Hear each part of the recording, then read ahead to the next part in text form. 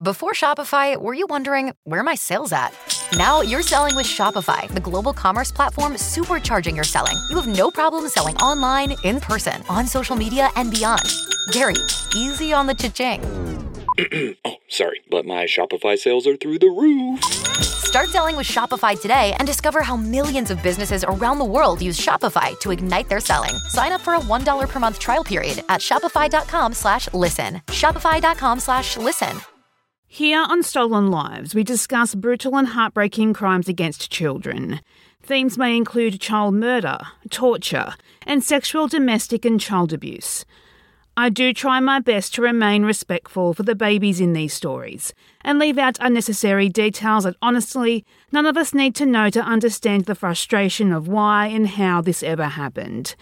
However, if you find any of these themes triggering, this podcast may not be for you. Listener discretion is advised.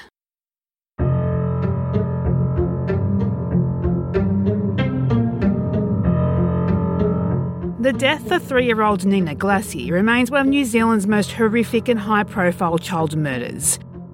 Google images of this sweet little girl and you won't find any past her infancy. Years before Nia's life was stolen from her in the most barbaric of ways. No one loved this little girl. No one fought for her. She only had herself. All Nina knew was abuse. Abuse that intensified in the days and weeks leading up to her murder. Neighbours and family just stood by and watched. This is a story that will shock you. It will break your heart. It will have you yelling why. Why did this happen? And why didn't anyone do anything to stop it? This is Nia's story.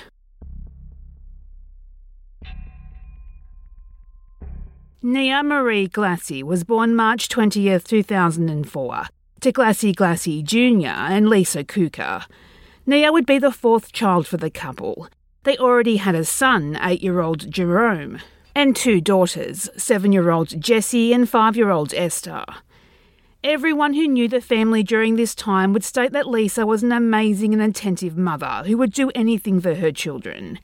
However, in saying that, I do question this because Lisa had already had 2 children from a previous relationship removed from her care by Children, Youth and Families, or CYF as we'll refer to them for the remainder of this episode. But these children were now living with extended family members. Unfortunately, Glassie and Lisa would separate.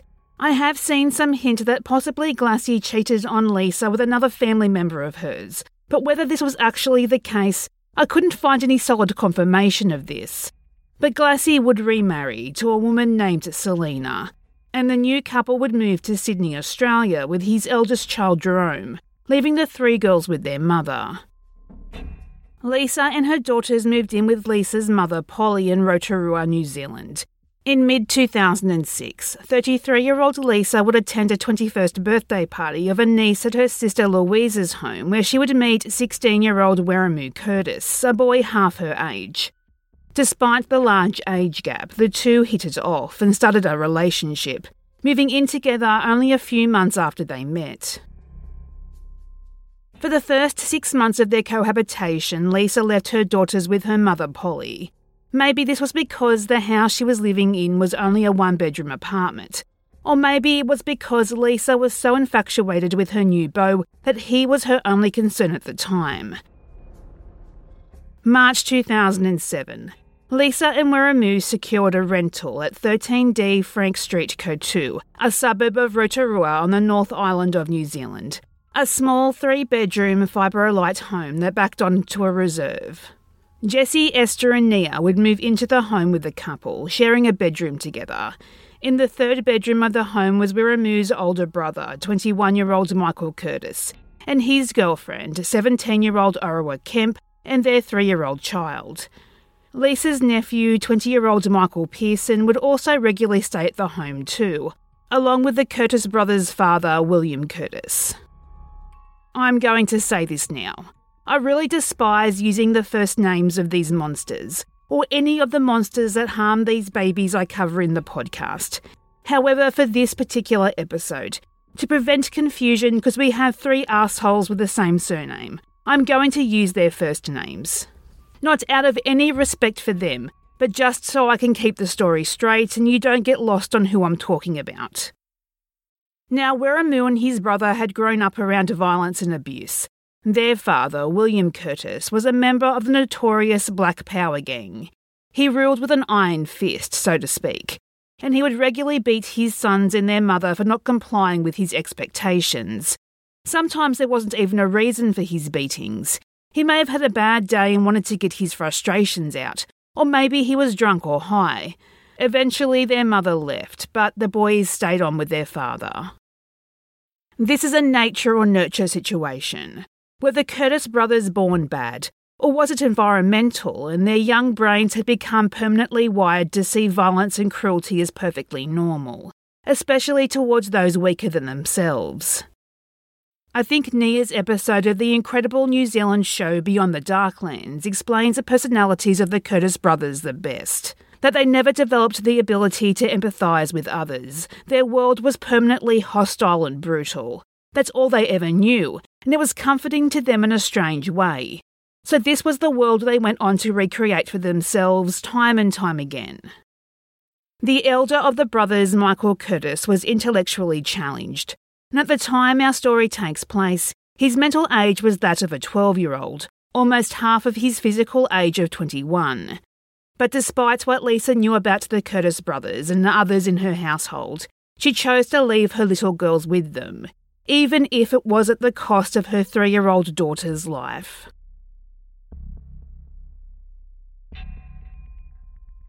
Life at the Frank Street house was volatile. Neighbours would later state they often heard people fighting and screaming. There were crashes and bangs. One time, a young woman believed to be Orima, she was heard sobbing outside the home, pleading for someone to let her inside the house. She would spend the entire night outside in the cold New Zealand autumn weather. Lisa worked 6 days a week as a supervisor for a kiwi fruit packing factory. She would leave at 5 a.m. and sometimes only arriving home at 10 p.m. She would be the only person in the household that was working. Her boyfriend, his brother, his girlfriend and Lisa's nephew all relied on government assistance payments, and that was when they could be bothered to meet the necessary job-seeking requirements to actually get paid. It was basically 100% up to Lisa to keep the household afloat financially. Because of this, the Curtis brothers were given the responsibility to care for 10-year-old Jessie, 8-year-old Esther and 3-year-old Nia. Neighbours would later report seeing the girls playing outside the home all day during school hours. But the girls weren't allowed to play with other children in the neighbourhood, keeping to themselves. I would assume that was to keep the violence in the home a secret to everyone else.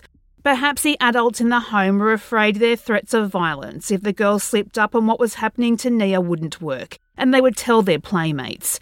But we will get to that in a moment. The abuse on Nia started not long after the dysfunctional household came together in March of 2007. William Curtis was the initial perpetrator of the violence against the little girl. He would slap her, even drawing blood on occasion.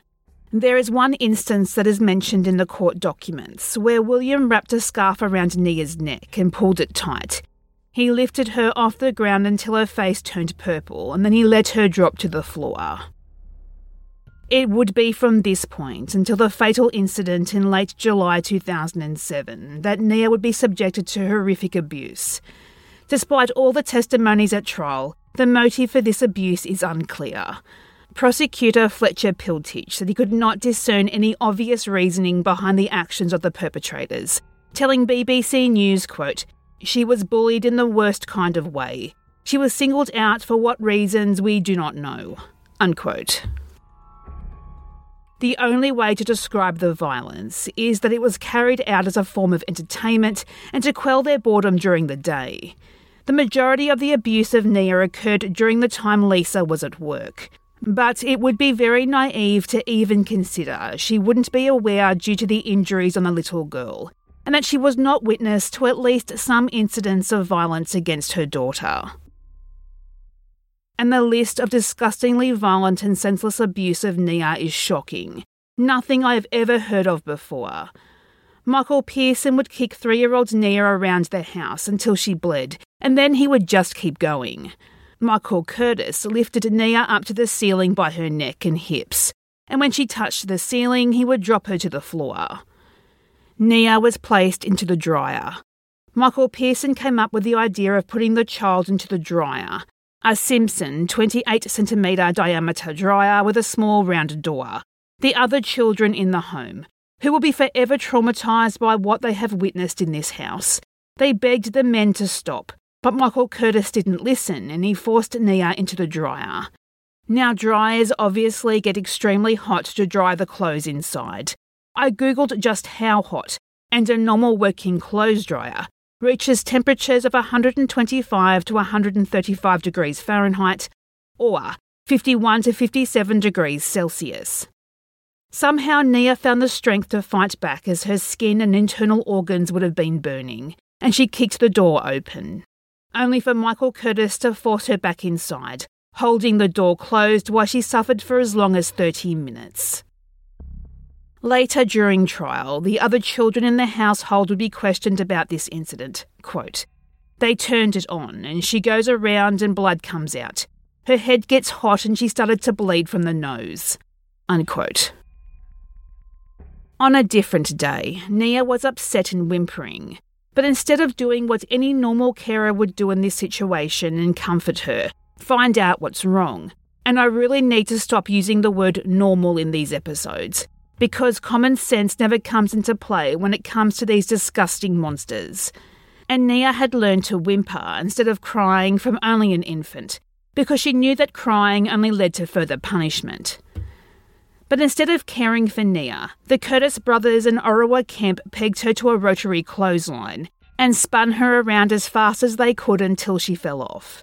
They would do this 3 times and she landed on her head every time. After they got bored with this, they submerged Nia into an ice-cold bath, laughing the whole time this poor child would have been in excruciating pain. Michael Pearson would practice his wrestling moves on Nia that he would play on his WWE SmackDown game on the PlayStation 2. Moves that included jumping on Nia's head and stomach, sitting on her head, body slamming her onto the couch, squeezing her neck while holding her up and then slamming her onto the couch. This is a grown man against a 3-year-old baby, who by all accounts was tiny for her age. And the defence team would have the nerve to suggest these wrestling moves were all just harmless fun, that maybe just went a little bit too far. The list goes on. Nia was shoved into the garbage. She was folded into a sofa and sat on. She was thrown against a wall. Her hands and feet were held over a fireplace until her skin bubbled with blisters. She was left on the roof of the house unattended. She was buried naked in a sandpit with only her head left exposed, while the adults of the house threw bricks and bottles at her. She was left outdoors for hours in just her diaper in cold temperatures. She was slapped and punched and spat on. The list goes on and on. This poor baby. And the abuse only intensified during her last few days of life.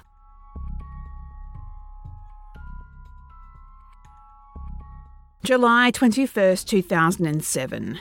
The household was gearing up to celebrate Michael Curtis's 21st birthday. On this day, the brothers kicked Nia in the head numerous times. This would cause Nia to fall into a coma. When Lisa came home from work, she found Nia unresponsive on her bed. She was floppy, had soiled herself and would not wake up. She put Nia in a bath, but this did not wake her up.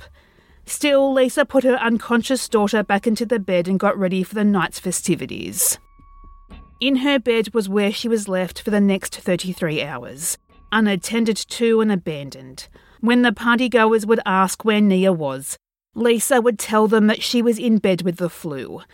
About 8 p.m, Lisa's sister Louise arrived at the home. She immediately knew something was wrong and had concern about her niece's safety due to the level of intoxication of the adults in the home. Louise grabbed Esther and Jessie, taking them with her to her house, but she was not allowed to see Nia. July 22nd, 2007. Lisa attended a New Zealand hospital with her daughter, Nia. Nia was convulsing and foaming at the mouth. Lisa told doctors that her daughter had sustained the injuries after accidentally falling off her partner's shoulders. Doctors did try all they could to save Nia's life. She was placed on a ventilator. She had serious abdominal injuries and a brain hemorrhage. Her brain injury was so severe that part of her brain tissue had died. Doctors prepared the family, because if Nia had survived, she would have needed 24 hours a day care and a wheelchair for the rest of her life. It was clear to the doctors that Lisa was not being honest with how her daughter received her injuries. That the severity of her injuries could not have been from just one occurrence. This could only have happened by systematic violence over a period of weeks or months. Nia was transferred to Starship Children's Hospital in Auckland, but her condition would not improve and she would pass away 13 days later on August 13, 2007. Heartbreakingly, if Nia had been taken to hospital as soon as she became unconscious, she would have likely survived. And that's what makes me so angry here. While her daughter was lying in hospital fighting for her life, much like she had for the last 3 months of her life, Lisa Kuka was apparently so stressed that she had to go out clubbing and drinking, instead of being by her child's side where she should have been. Lisa never gave a media statement while her daughter was in hospital or after she died. There was no grieving mother. Nia's paternal grandfather, Glassie Sr., told the New Zealand Herald before her death that she did not deserve to be treated the way she was. Quote, "In my heart right now, I just want my grandchild to pull through. She is a young child. Baby is cute. I look at her and think what a nice little granddaughter I have. She has a big smile. I told my son about what has happened and he is angry. I've been watching this on the news and reading it in the paper. I don't know why this has happened." Unquote. It was clear to doctors that Nia was abused, and this abuse caused her death. Police were contacted and they attended to the home on Frank Street to collect evidence. The house was still a disgusting mess, remnants of the 21st birthday party weeks earlier, or maybe from other parties since. There were broken bourbon bottles, pizza cartons, and kids' shoes pushed through a small hole in the fence. Broken furniture littered the home. Half-eaten food left around, and the smell was putrid. The brothers, Wiramu and Michael Curtis, Michael Pearson and Orwa Kemp, were all arrested and charged with assault and injuring with the intent to cause grievous bodily harm for the abuse of the 3-year-old. William Curtis and Lisa Kuka would also later be arrested and charged. A total of 6 people charged in relation to little Nia Glassie's murder. The 4-week trial ended in November 2008. During this time, the defendants were all seen laughing and whispering, almost appearing bored. "I'm so sorry your precious time has been taken up. Seriously, if this is one case where I wish we had the death penalty over this side of the world, these monsters do not deserve jail time. They do not deserve to continue living when they had no empathy and no respect for life. I am so angry, I'm shaking. I don't know how the judge could stand looking at their faces and dealing with their disrespect during the trial. The only time any of them showed any emotion was when they heard each other's statements on what happened, where they all placed the blame on each other. The jury of 7 men and 4 women deliberated for 11 hours before returning with a unanimous guilty verdict for all the adults involved. Presiding Judge Judith Porter openly wept as she delivered the sentences. She thanked the equally affected and shaken jurors for coping with the case, even offering them counselling to deal with what they heard and saw during the trial. Wiramu and Michael Curtis were found guilty of murder and received a life imprisonment. They will not be eligible for early release, but they can apply for parole in February 2025. In my opinion, though, these monsters should never be allowed to walk free again. Nia's mother, Lisa Kuka, was found guilty of 2 counts of manslaughter, 1 count of purposely not seeking immediate medical attention for the injuries of her daughter, and another for failure to protect her daughter. She was sentenced to 9 years of imprisonment with the chance of parole. Justice Porter said in sentencing, the Curtis brothers were extreme in their treatment of Nia. Quote, "This was extremely cruel conduct on a child. These two young men were old enough to appreciate what they were doing was wrong." Unquote. As for Lisa Cooker, Justice Porter damned her for failing to get medical attention for her daughter for 33 hours while she laid in a coma. And this was, quote, "a gross breach of trust," unquote.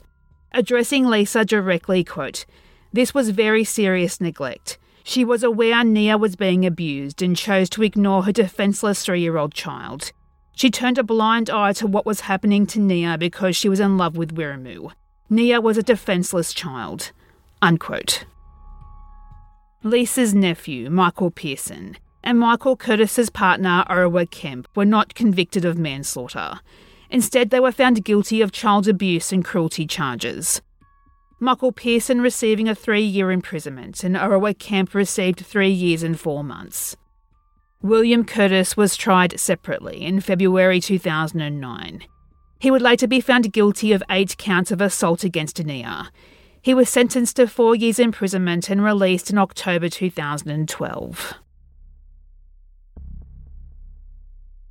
The trial also found that most of the family members and neighbours were aware of the neglect and abuse inflicted on Nia. They saw little Nia outside in the cold. They saw her on the roof. They heard the screaming and crying of children until the early morning hours. And they saw Nia being spun and thrown from the clothesline, but no one said anything. No reports to CYF or to the police were ever received.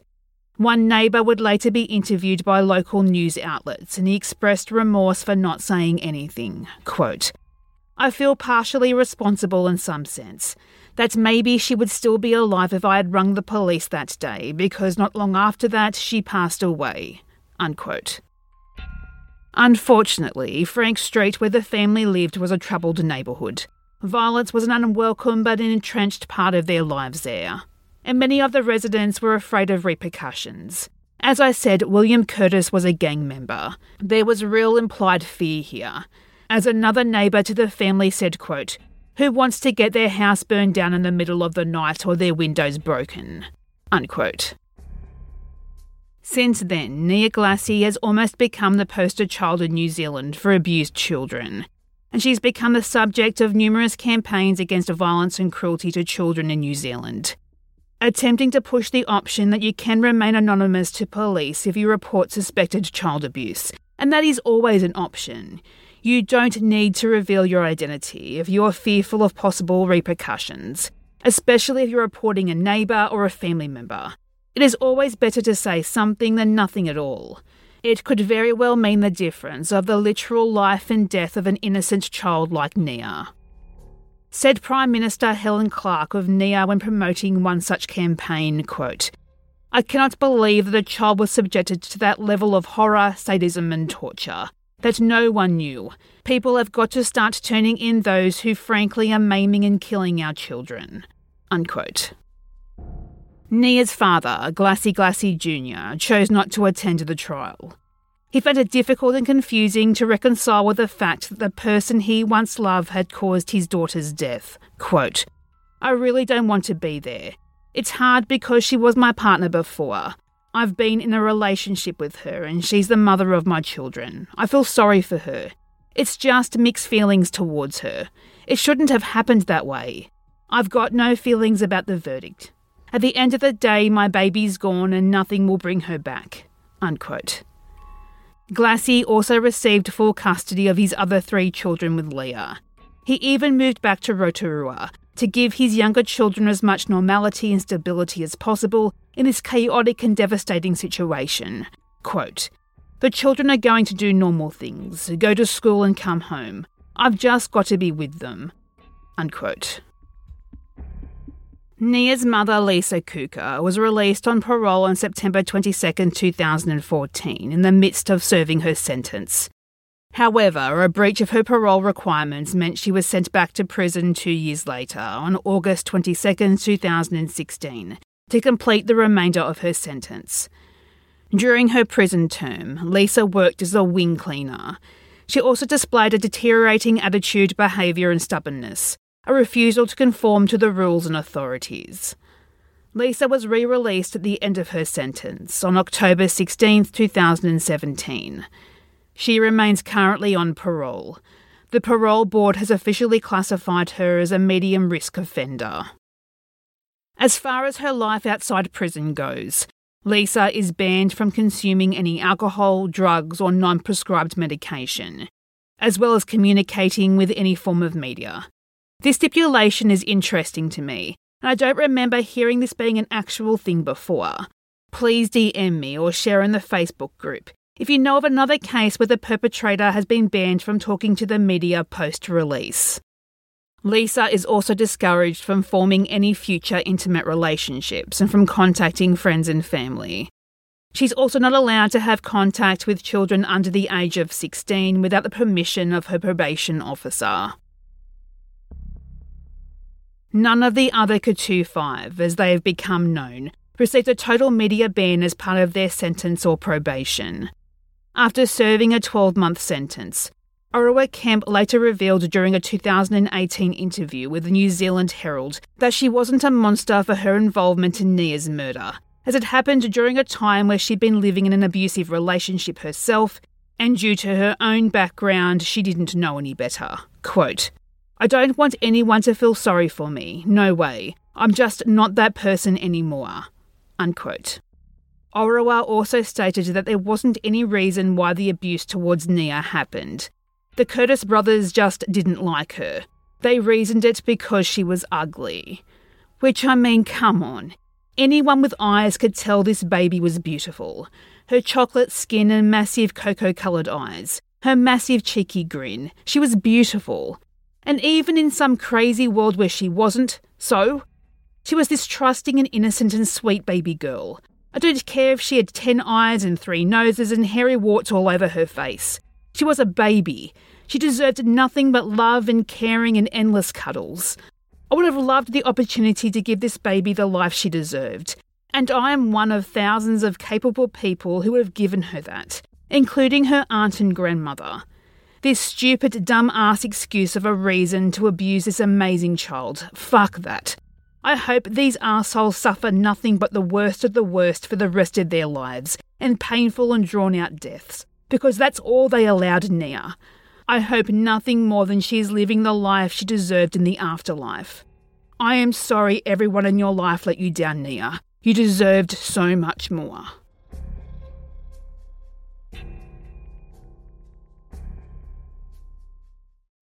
If you have your own thoughts and theories on the case we discussed today, or any case we talk about on Stolen Lives, please search Stolen Lives on Facebook. Like the page so you don't miss an episode, and join the discussion group to talk about your thoughts and theories. You can also talk to us on Twitter, search lives_stolen, or on Instagram, Stolen Lives Podcast. If you like what you heard today, we would appreciate it if you share this episode on your social media of choice, and subscribe and leave a positive review on your podcast app. Today's episode was researched and written by me, Ali. Hosting and production was also by me, Ali. Music is by Mayu.